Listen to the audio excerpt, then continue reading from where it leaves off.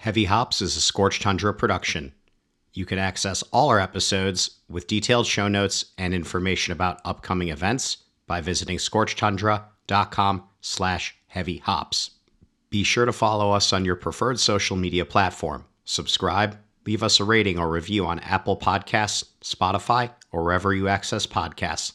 Thanks for supporting us and enjoy the show. Travel more. It's good for you. I guess that's a kind of a fucked up thing to say coming out of COVID, but now's the time. Get back on it. Get vaccinated, get out there and travel and experience other things.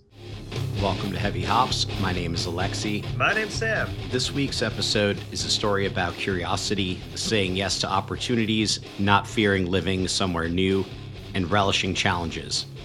Koy Eeks, co-founder of Gamma Brewing, located just outside Copenhagen, Denmark, tells us how he left his native North Carolina for a country he'd never been to, how he found brewing, and the importance of collaboration as an avenue for better understanding his new surroundings and profession.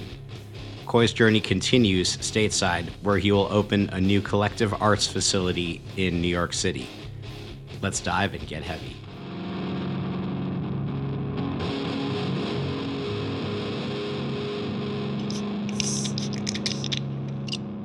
Koy, welcome to Heavy Hops. It's a pleasure having you with us. Thank you.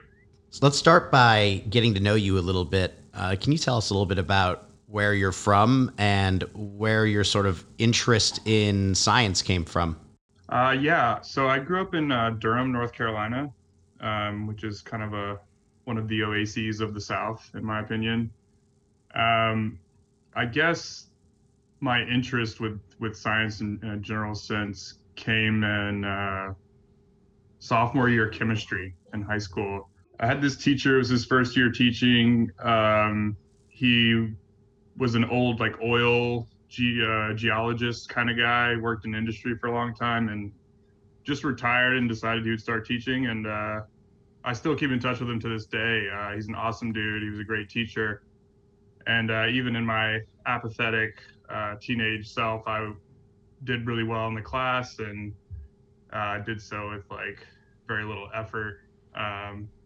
And that would later on kind of guide me towards science when I was in college. At the time I was in art school, so science didn't really, wasn't at the forefront of my thought process. I also didn't think I was very good at school, so there was some self-doubt issues there. But when I ended up going to college, I actually had this odd experience where I was on a mushroom trip with a good friend of mine and the wheels were turning about how my brain worked and kind of the analytical way that I thought about things. And at the time, I think I was a psychology business double major, which was pretty unfulfilling. Felt like I could learn that from a book and didn't really make sense to be paying for it. So kind of steered me towards chemistry in that moment. I changed my major the following Monday, and the rest is history. How did you end up sort of in graduate studies, and how did that sort of unfold? Yeah, so I got pretty serious about school at that time, and chemistry was challenging, but ultimately the right call for me. I was really enjoying how it helped me build my framework around things and understand the intricate details of how stuff works on a molecular level.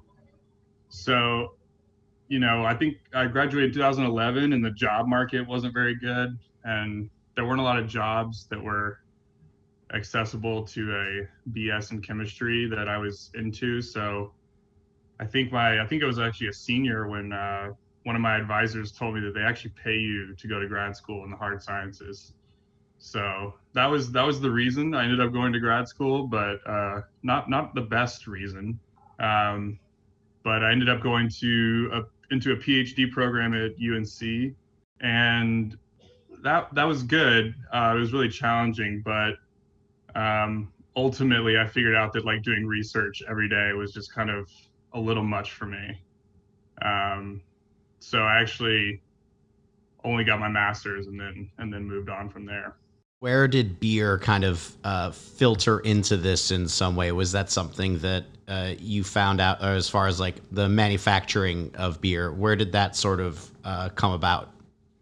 Yeah, so I I wasn't like, super into beer at the time. I was just starting to get into it, and this is like drinking Sierra Nevada Pale as like a freshman in college and being like blown away by that, right? So I was by no means like a beer nerd or like super into it. But I think just out of like desperation and opportunity, I started homebrewing while I was in grad school. Um, the money situation was tight and craft beer is expensive. So I was like, I'll just make my own. And I had a buddy, good friend of mine, that his dad was homebrewing all the time, not far from where we were staying. So we'd go up there on the weekends, and he kind of taught me how to homebrew. He was an engineer, so he had a very science background to kind of approach to the process and all that, and helped me get my own stuff. And then I started doing that a little bit, but I think I only homebrewed like about 10 batches.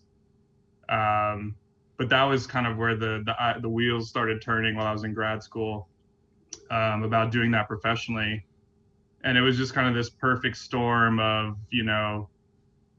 not being sure about doing research, the funding getting cut. A lot of the professors at the time were, getting their grants turned away, not funded and whatnot. So the atmosphere was kind of grim. It was just this perfect storm of things that kind of pushed me towards considering making beer as like a career option. Where did this convergence of brewing beer and your interest in chemistry kind of collide? Yeah, so I mean, for me, it was kind of the best of both worlds. My dad works with wood, very hands-on. I think I got a lot of that by osmosis. So I really enjoy working with my hands. And then, having this like you can make brewing beer as much of a scientific experiment as you want. You can really delve into all these aspects. You don't need to have a good understanding of science or biochem in order to make good beer, but it does make it kind of more fun. It unlocks this other realm of possibilities and theories that you can kind of get into. So for me, it was kind of like engaging with the scientific part of my brain, but to a degree where I could digest it and like not feel overwhelmed by it and engage with it in the way that I wanted to. And then at the end, you get a product that you can, consume and enjoy, rather with, hard science where it's like your experiments fail 95 to 99% of the time.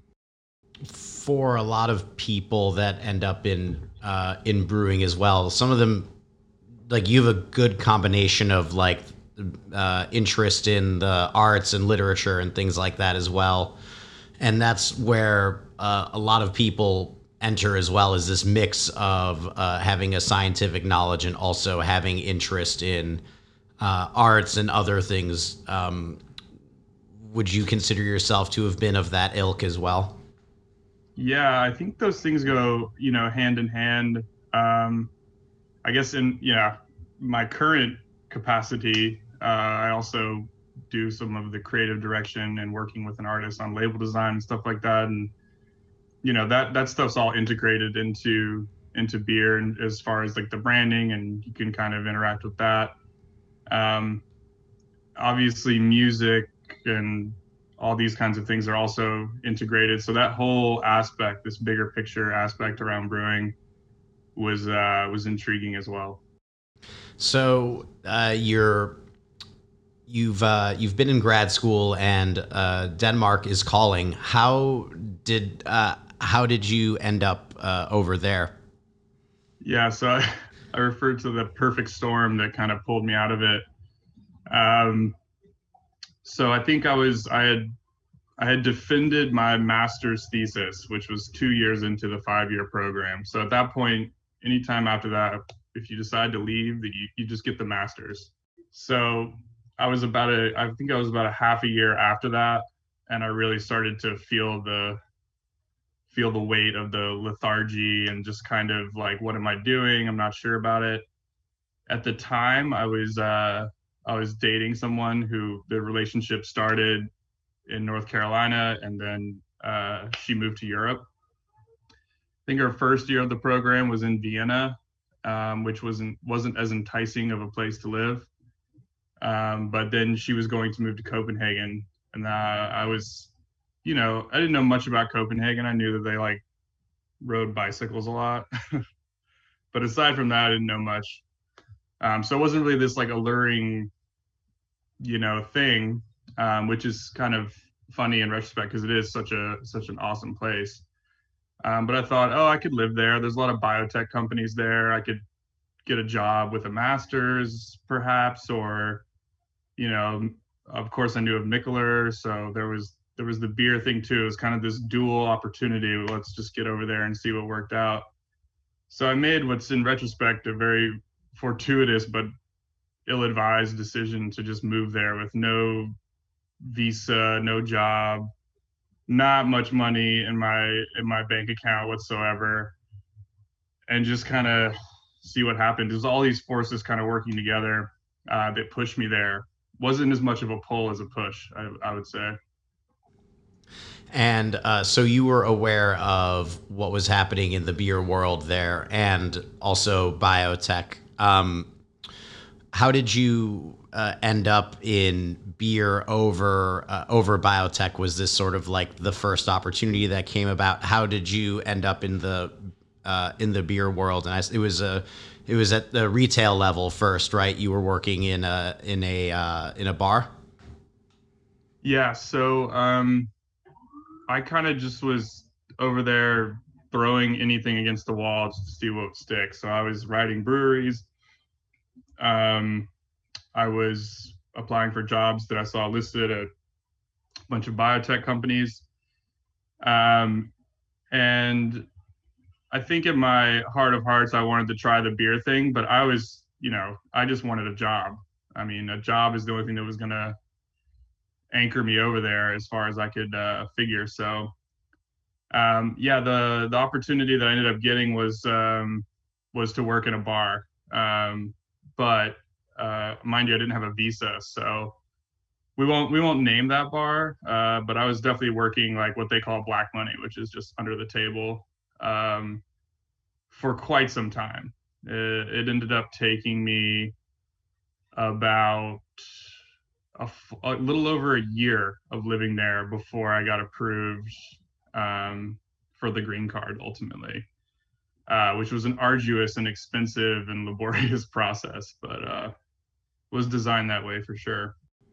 And how was it settling into a new country like that with no well, you had the job, but it took you a year to get the green card. So was that a very strenuous time for you? Yeah, it was tough. I won't lie. It was probably the hardest year of my life, honestly. Not long after moving there, that relationship ended, at least temporarily. But anyone who's familiar with Scandinavia can tell you the winters are pretty grim. In Denmark, it's not like this oppressive cold, but it's more this just complete lack of sunlight, this long, dreary winter. And I think that coinciding with me kind of just waiting for a green card to go through, just a lot of time to think and wonder like if what you're doing is insane, like just so many thoughts of doubt and this just overbearing weight of feeling like you could, get asked to leave the country at any point. As soon as the application doesn't go through, you gotta think like a couple weeks to leave the country. So it was a pretty stressful period of time. I remember when I got the green card, I've never experienced just this feeling of such a weight being lifted, and all these opportunities then were available to me. So it was tough, but it was a lot of just a lot of waiting and not a lot of doing because I didn't have much money. I wasn't like, I was spending more than I made. Working under the table at that bar wasn't providing a lot of income. So I think honestly, when I when I ended up getting the green card, I had between $2,000 and $3,000 to my name, which is not a lot when the rent is about $1,000 a month. So it came just in time. And through all that time, you were still working at this bar, and you were absorbing this culture of craft beer in Denmark. Can you kind of tell us a little bit about this and what it taught you when you were in this transformative year of your life? Yeah. So I think, like I was saying, I by no means knew a lot about beer. I just knew that I was interested in making it. So a lot of my education from the European side, I had a lot of, met a lot of friends in that scene who, introduced me to like Kente Jan and stuff like that. So I developed and grew in my understanding and just experience of beer. But I'd say I also noticed, the differences in terms of, how beer is kind of perceived, even in Denmark, which is a very progressive beer culture, craft beer culture at least. It was quite different from the U.S. and in this whole sense that like craft beer moved laterally. It didn't grow organically within Europe. So there were some differences in that regard. But yeah, overall it was a good experience, and being around beer and around people that were into beer kind of fostered this kind of assuredness that beer was where I wanted to be. And I think the time frame that you were doing all of this was pretty important, and fortuitous is a good word for it. Like landing in the right place at the right time.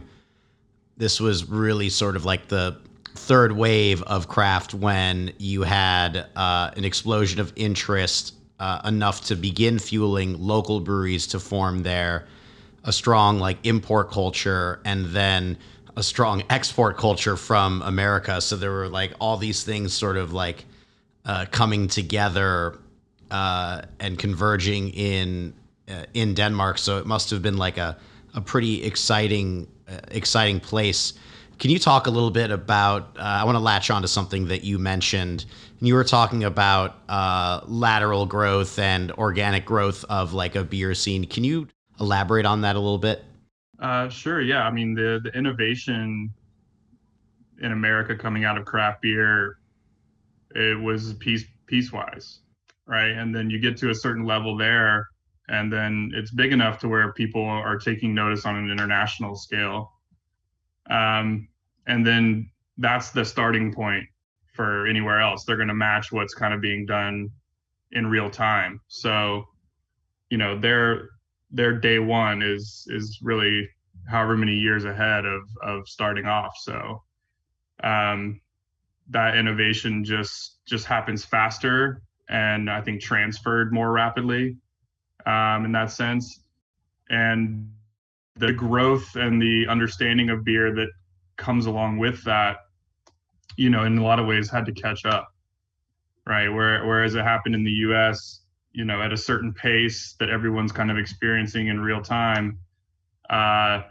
These people who have been drinking macro lager like Tuborg Carlsberg are getting imperial stouts and like IPAs all of a sudden. So that was a big jump, right? Whereas like having like Anchor Steam and then like a pale ale, right? And just doing it that way. So it was interesting. And I think even in the last like few years, I've seen it kind of the general opinion towards a lot of different beer styles and craft styles, the acceptability of it and just kind of the acceptance of it in a broad sense has grown. It's not nearly as niche as it was there, but at the time when I got there, I think craft beer was still extremely niche, and it was a very small network of people who were kind of into it relative to the United States where it's commonplace. I mean, this whole idea of like a beer bar is not really a thing in the US. Like any bar that's kind of worth its weight, like, is going to have some of those options, right? So that is not the case in a lot of places in Europe. You know, Heineken and Tuborg and Carlsberg own a lot of the taps at bars. So truly, it was you had to go to a craft beer bar or something akin to that to get those selections. So I think that's still kind of the case, but it's gotten better. I think those places were very special for Americans that were traveling there because those were also pretty international places in cities like Copenhagen, where like you'd meet a lot of expats and you'd meet a lot of travelers, and you could learn a lot very quickly in conversation with people behind the bar or with your neighbors. And so, like, did being caught up in sort of being in that fabric help you get connected with the beer scene? And in a way, did you find being an American was helpful in navigating the beer world that you were interested in, because there's a certain level of acceptability and interest in what happens in the U.S. and Scandinavia? Absolutely. Yeah. I mean, it had no bearing on me as a person, you know, the kinds of opportunities I got. It was more just like, oh, he's American and he knows beer. So that was just outright a leg up, I think, having that advantage. But I I can't say that I interacted with a lot of Americans there. A lot of the places I was were predominantly Danish speaking folks, but you know, the more international places like the Mikkeller tap rooms and such, I was told, you know, those are the places that it's just people from like everywhere. Like on a given night, it's maybe only 50% Danes in there. So I remember visiting the basement bar, Mikkeller basement bar, when I was in Copenhagen, and I think the bartender spoke like 3 or 4 languages there. And you know, as you said, it was just a slew of different people from all over Europe and all over the world, which was really cool to see. So, from your time in Copenhagen, how has the beer scene in Scandinavia changed and been viewed by travelers who have gone there? I think it's very highly regarded. Honestly, it seems like a place that is a must see on like many European beer tourist cities, up there with, you know, for different reasons like Belgium and Germany. Um, it's definitely a lot of it can be owed to the path that was paved by Mikkeller and that beer festival. Mikkeller's Beer Festival is just, it's one of the best in the world, and that I think really kind of adds this validity and status to Copenhagen as a beer city. So give us sort of like a timeline, a little bit of when you sort of land over there, and then when you start brewing at Ulsnegan. Yeah, so if I think I arrived in Denmark early August of 2014. I'd been backpacking around Europe in before landing there, but I think that's actually when I landed there. And it wasn't until, like I said, a little over a year after that that I got the green card. And it was just immediately after that, I had the job waiting for me at Usnegan, and may have just I was already helping a little bit as like a volunteer at the brewery, but that was kind of the timing worked out, and from that point on, I was doing pretty much all, if not all of the brewing there. In those early days, did you feel like you were utilizing a lot of your science background when you were brewing? And can you kind of guide us through what those early beers were tasting like? Yeah, man, if I can remember, I think we were doing a lot of like West Coast IPA and saisons and stouts and whatnot. Um, you know, at the time, I think for the first few months, I was just kind of making it all make sense.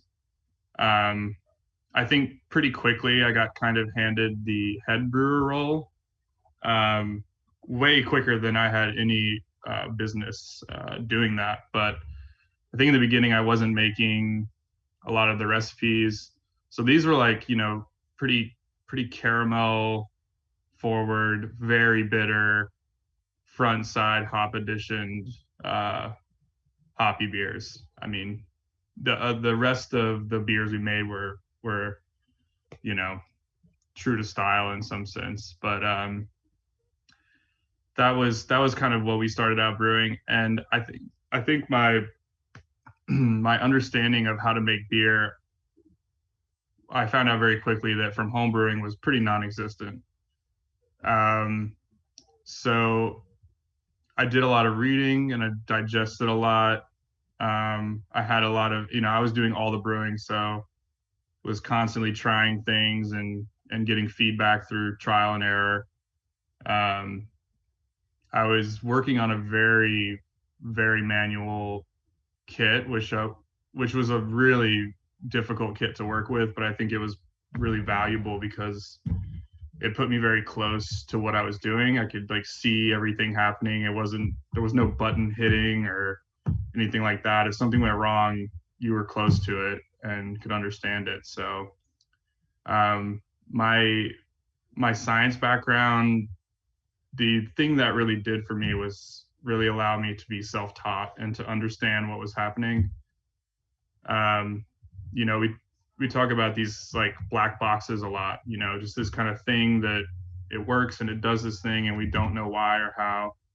Um, it kind of shed light inside a lot of those black boxes. So I could understand, oh, if the yeast isn't, happy. Well, I did a lot of research with like growing bacterial cultures. So, I know the kinds of things that make these bugs happy. So it was a lot of just stuff like that. Understanding water chemistry, all the minutia of it really helped me like engage with it, what I was doing, and also grow and understand like through books and reading online and all kinds of stuff. So it definitely just helped the uptake um, of the understanding of brewing to happen faster. You feel like as a brewery, it was an attempt to try and follow what was going on in the U.S. with these heavy, bitter hop profiles with the rich caramel flavor profile, or was it trying to shoot into something new for what was going on in the beer scene at the time? Those original recipes that I was brewing, I can't really speak to, but um, that was definitely how I started out. And that was what I had as a basis to work from. And that framework's pretty narrow. So when you have it to yourself to do, you can kind of suss out like the things that you're tasting that you think you do like and things you don't. But when you don't know what you're doing and you only have one way of making beer, like you're wondering crazy stuff like, is making an IPA with no caramel malt okay? I was like wondering stuff like that, which is ridiculous. But I remember like, that was one of the first recipes I did, was just like, what if we did an IPA with all Pilsner malt, just, and to me, I was like so unsure about that. I was asking people, what do you think? Like, I don't know. But I knew I wanted this profile that was easy, clean, drinkable, and showcased the hops. And I wasn't getting that from a lot of the beers that were really heavy on like the caramel malt. So I think that was definitely the direction I was heading in at the time. But you're trying to make stuff that's inspired by the things that you've tasted that you really liked, right? And you're trying to get closer to that. Once after some time you get to that, you start thinking about things that maybe you haven't even tasted that you want to try to emulate. But that at that point, I was just trying to make good beer and stuff that I myself would want to drink. And there wasn't much more thought into it than that, honestly.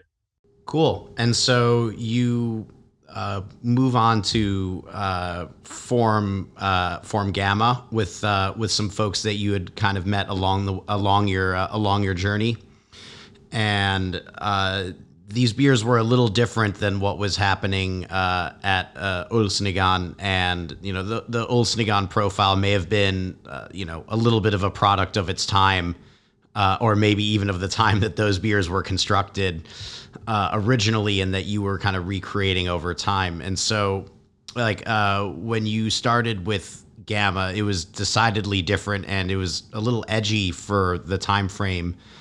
As far as what those beers were, and it looked a little bit to the States and what was like super cutting edge in Europe from a contemporary craft standpoint.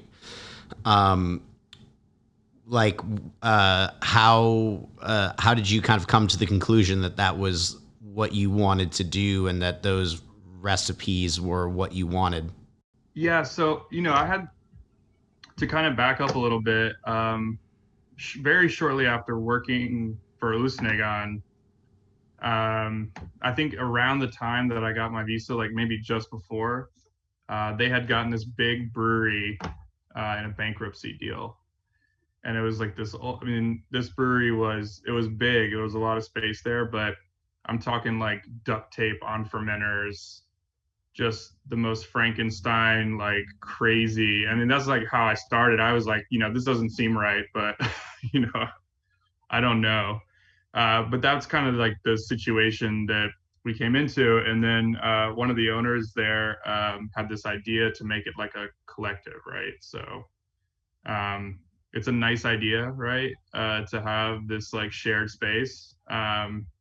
So we had, he gave me the opportunity. And again, like kind of the theme of my career in brewing is being given opportunities I had no business being given. And one of those was the ability to start a brewery a few months after beginning to brew beer on a professional level. So the idea was to bring a couple other breweries in, share the expenses of this place, and make the wheels turn, right? So yeah, we actually started Gamma before I even had a green card, which is pretty crazy. So at that time, I'm developing later on, I'm developing recipes for Ulsnigan, but I'm also, it was one of those things where we would have a day off or come in on a weekend, and we bought a fermenter. That was how it started. And we just thought, well, if we fill it once a month, keg it off and sell it to bars, if we can do that, maybe it makes sense. It'll be a fun little hobby, right?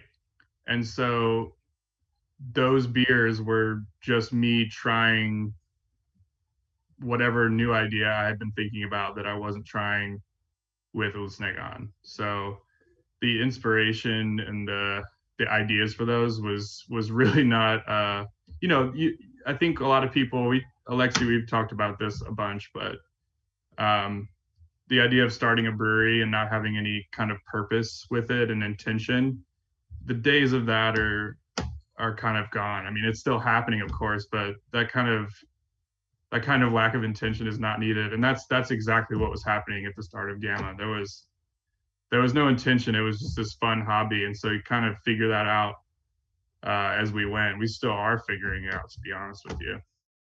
You're listening to Heavy Hops. We'll have more from Koi Eeks in a minute. There are a few things happening in the world of heavy hops and Scorched Tundra that I want to share. Live music's back. The first Scorched Tundra Presents show is taking place on Saturday, September 4th at the Empty Bottle, featuring in the company of Serpents, Hive, and Roman Ring. You can find tickets at scorchtundra.com/tickets. We've also created a crowdfunding source for all things heavy hops and Scorched Tundra. If you love what we do and want to support us, find the donate link in the episode notes and give what you'd like. Giving any amount will grant you access to our growing Discord community.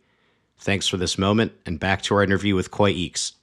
So you're making beer on this kit that has some interesting quirks to it, and that you've fitted to best suit you based on what you're able to do, and it's out in the woods, and you're in Copenhagen, and you have, as you sort of alluded to earlier, all these breweries that are coming from all over the world to go to this festival in Copenhagen, and they all want to brew collaborations. And at a certain point, there were only so many breweries in Copenhagen to do that.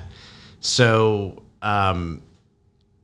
did you ever feel insecure about a brewery of stature and of note? Because there's so much hype that goes into the beer scene in Copenhagen about the rock stars of beer. I mean, it's a scene that's built on a rock star.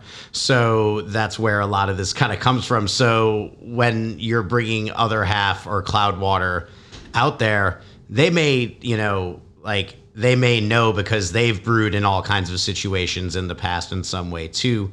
But were you ever a little reluctant to have them go out there? And what kind of role did collaborations play in the growth of your knowledge? Yeah, it was embarrassing, like straight up. I always made it a point if I was having beers with them like the night before, or just they were coming to do a collab, I'd make them very aware of how bad I knew that brewery was. Because I think if they had shown up and I had just not said anything about it, they'd be like, "What the hell is going on here?"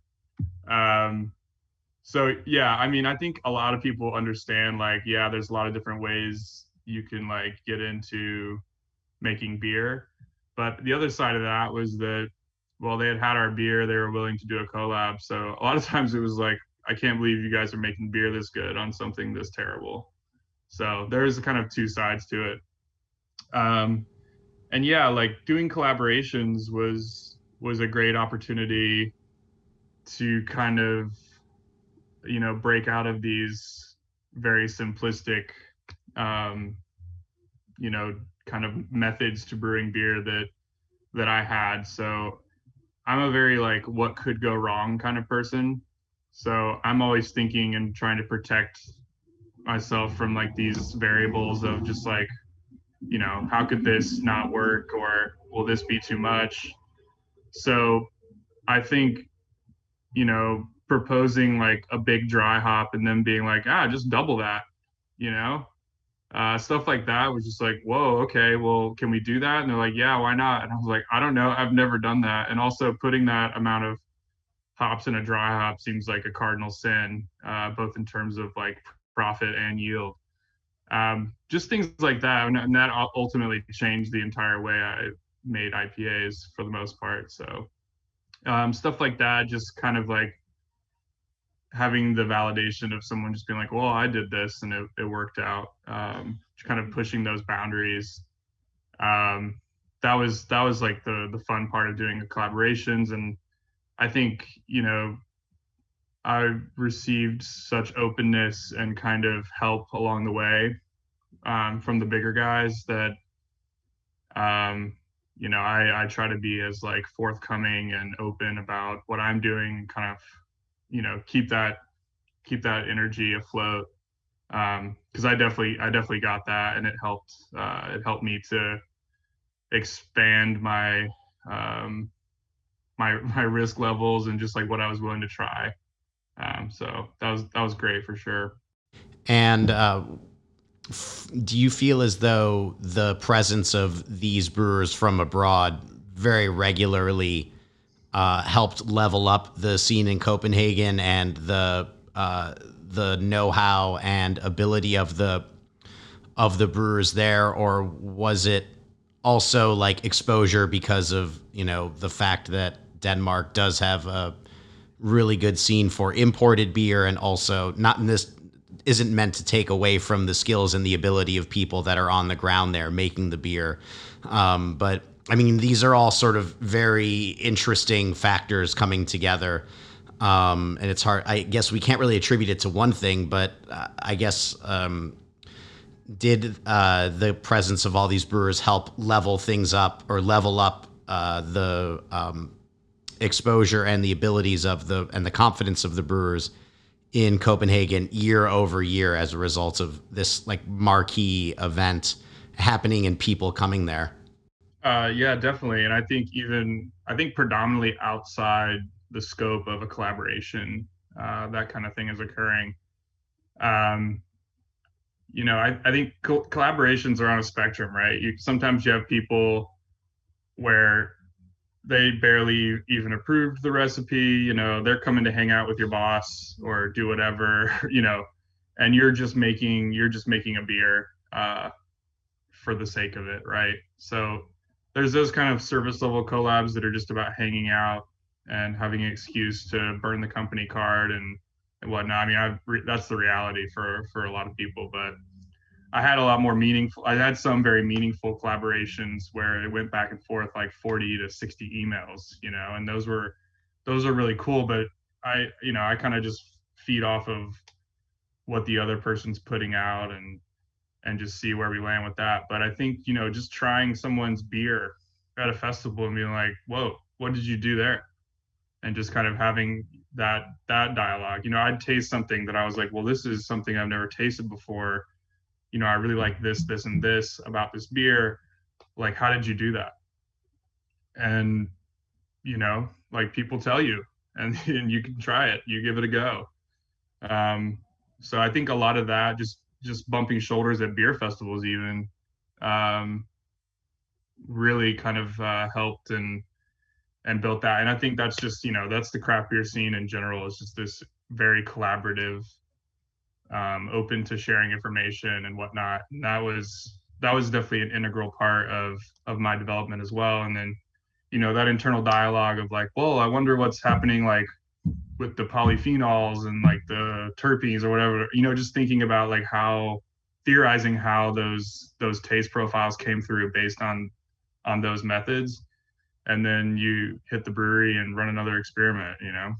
I think that when you're a brewer, you're often in an environment with the same people very frequently, and that it's challenging to innovate and to question your methods when there's an aspect of rigor and there's an aspect of doing the same thing over and over again. So to have people that are coming in with a lot of different ideas and in mass, more or less, can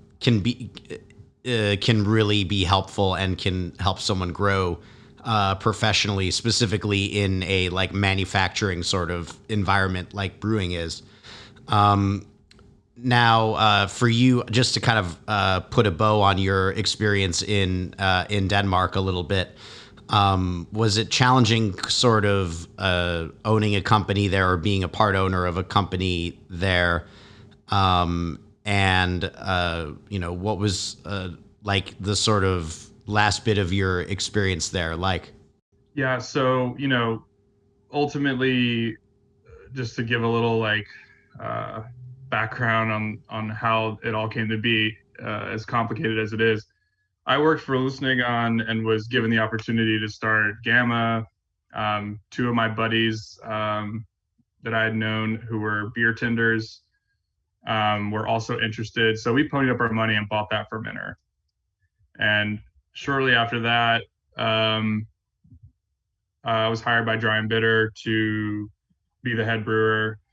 So I took that opportunity. Meanwhile, we're all working under the same roof. So never changing brew kit, just moving around. So at some point, we all kind of matriculated through Dry and Bitter, the owners of Gamma, and just decided that ultimately we were going to do Gamma full time. So fast forward to, I guess this is 2 years ago. My visa is ending. It also doesn't allow me to be self-employed, or it allowed it. It just didn't allow you to renew it once you become self-employed. So we're all just doing Gamma full time. And then recently, in the past year or so, we kind of separate and get our own brewery, one that we started from scratch, put the money in, did it right, and all that. But that was recently, while we were still brewing at the original space. I was thinking about coming back to the U.S. I was feeling a little restless. And also, I wasn't going to be able to renew my visa. So I knew within a year I had to find a job. So it was a good chunk of time to do so. So right as Gamma's kind of getting going and doing well, I moved to New York and took a job with Collective Arts to open a brewery here in Brooklyn. Um, and yeah, COVID's had other plans about that, but that was kind of how I ended up back in the States and left Denmark. Yeah, it alone is quite the move, but let alone under the circumstances that would be coming shortly after you start there. Can you kind of tell us just your experience with Collective Arts from getting straight from Copenhagen back, landing in New York, starting at Collective Arts, and then what it was like being onboarded during the pandemic and how that project is moving at this point? Yeah, so um, I moved back to New York in the end of August of 2019, so almost 2 years ago. So this is before the pandemic. Um, there were at that point already delays with the construction of the space. Um, so I was doing a lot of traveling. I actually like went back to Europe shortly after coming back and saying goodbye to everyone. I got sent back over to Copenhagen for a bit. So, I was just kind of just being useful where I could. I was doing a lot of the travel for the company with regard to beer festivals and collaborations, and then yeah, COVID happened. I was like, you know, heavy into travel, had more travel planned when that all happened. I was actually in Hamilton working at the Collective Arts mothership brewery.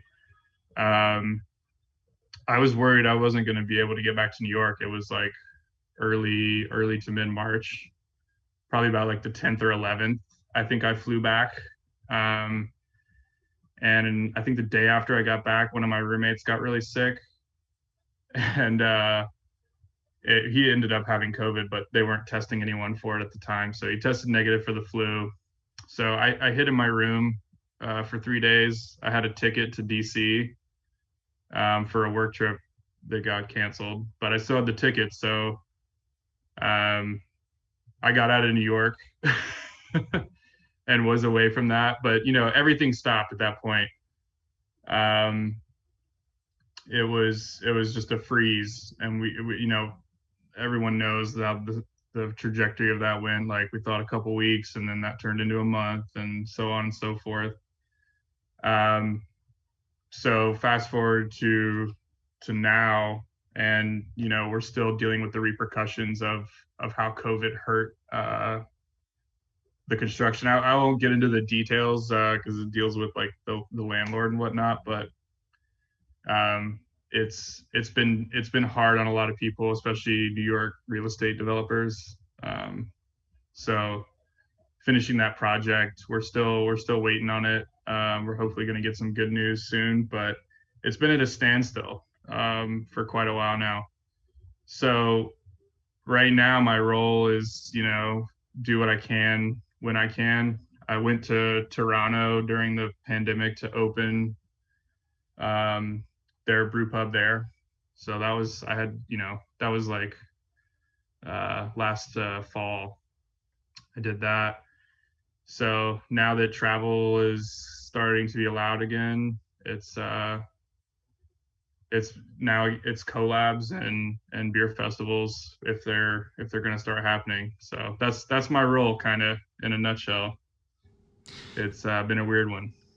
So as a result, you've maybe learned a bit more about the industry because you haven't been in a brewery for so long, which is a position you're, I wouldn't say foreign to, but that's a little different for you.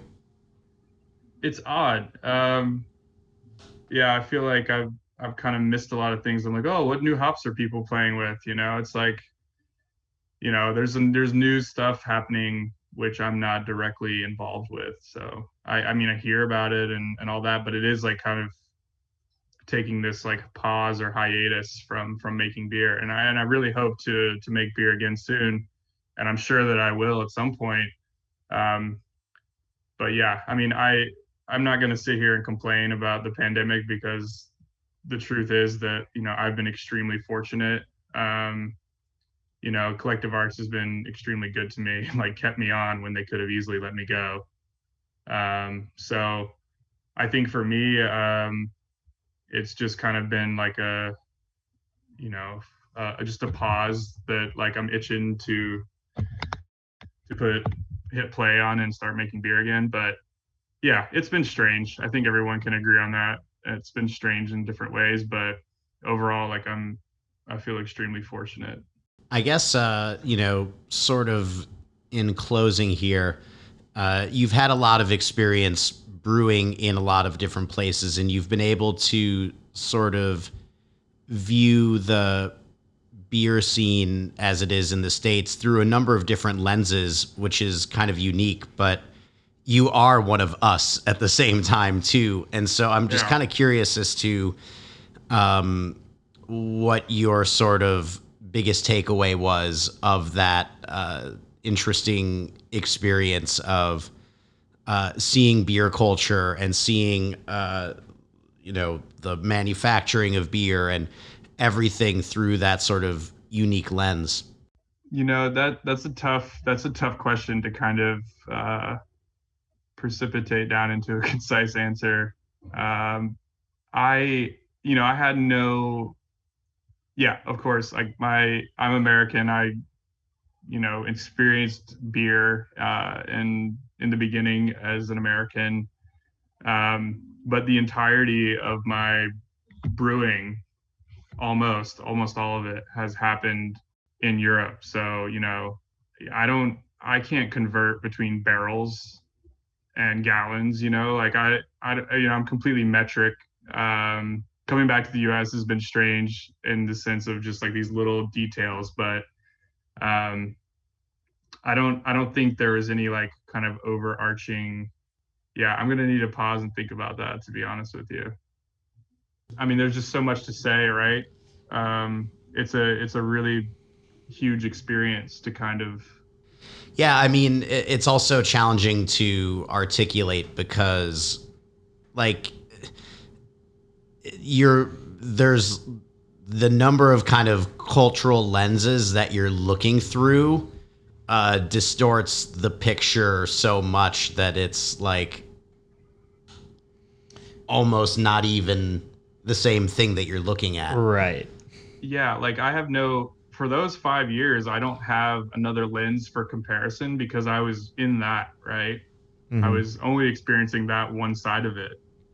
I still like, there was a lot of, it was a funny thing. It happened to me with my life in general, like before moving to Europe, I was like, had no money. So I wasn't traveling. I had been off the East Coast one time, and that was to visit like a grad program in Oregon for a weekend.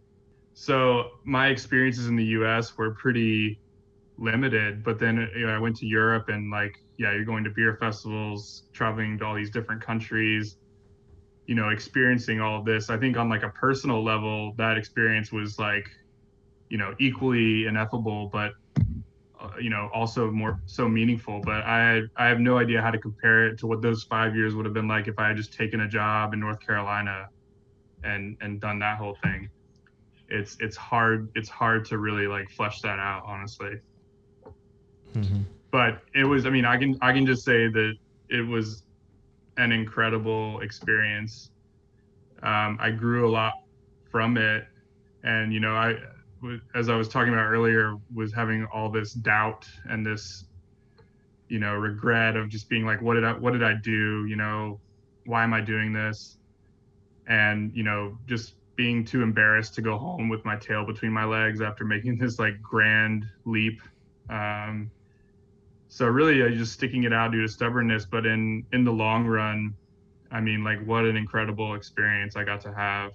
And also coming out of it, with having this great, fun brewery in Gamma with some really good friends, and getting to see that live on is really amazing. I think I'm actually heading there in a couple weeks to see our new brewery for the first time. So it'll definitely be like a full circle kind of experience. I'm really, really looking forward to that. Walk us through a little bit about that, the new facility, and what is in store for Gamma in the near future. Yeah, and so I think I actually forgot to answer this part of the question a while ago. But the experience of starting a brewery in Denmark was overall like extremely easy. And I say that being the non-Danish speaker who didn't have to deal with all the bureaucratic stuff.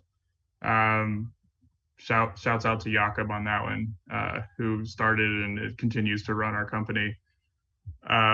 From a logistics and managerial standpoint, Denmark is regarded as one of the easiest places to start a business.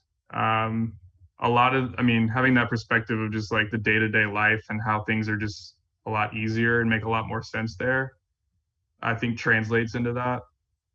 But all in all, it was kind of like annoyingly easy, having the perspective of like starting that brewery, having that new space get built out during COVID.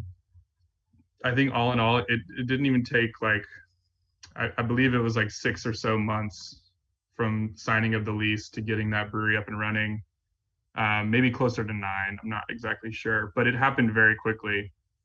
And then seeing the other side of it here in New York, which I know New York is like its own beast, but just like the difficulties with real estate here and just getting things done, it's kind of night and day. And I think that's true of a lot of places in the US, to be honest. So it really is, like, in the grand scheme of things, a very good place to start a business in general. But yeah, having that new space, it's been incredible to watch that come to fruition from afar. And it's also been extremely hard to watch it happen from afar. So it's both like it's a really exciting thing, and it's something that we've wanted for so long. It's something we've dreamed about and talked about for years, since we kind of could see that Gamma was going to be a sustainable thing from the time that we all went full time. To see it finally play out and to have this space that is what we've always wanted. And, we always talked about doing it the right way the first time and not, doing anything half-assed. So I think they did an amazing job selecting all the equipment, the space, the materials. It's just, it's a really beautiful brewery. And I'm really, really excited. We've only been in there for a few months, but I'm really excited to see what we're able to do there. It's going to be fun. Coy, thanks so much for joining us. Do you have any sort of parting thoughts for our audience? Travel more. It's good for you. I guess that's a kind of a fucked up thing to say coming out of COVID, but now's the time. Get back on it. Get vaccinated. Get out there and travel and experience other things.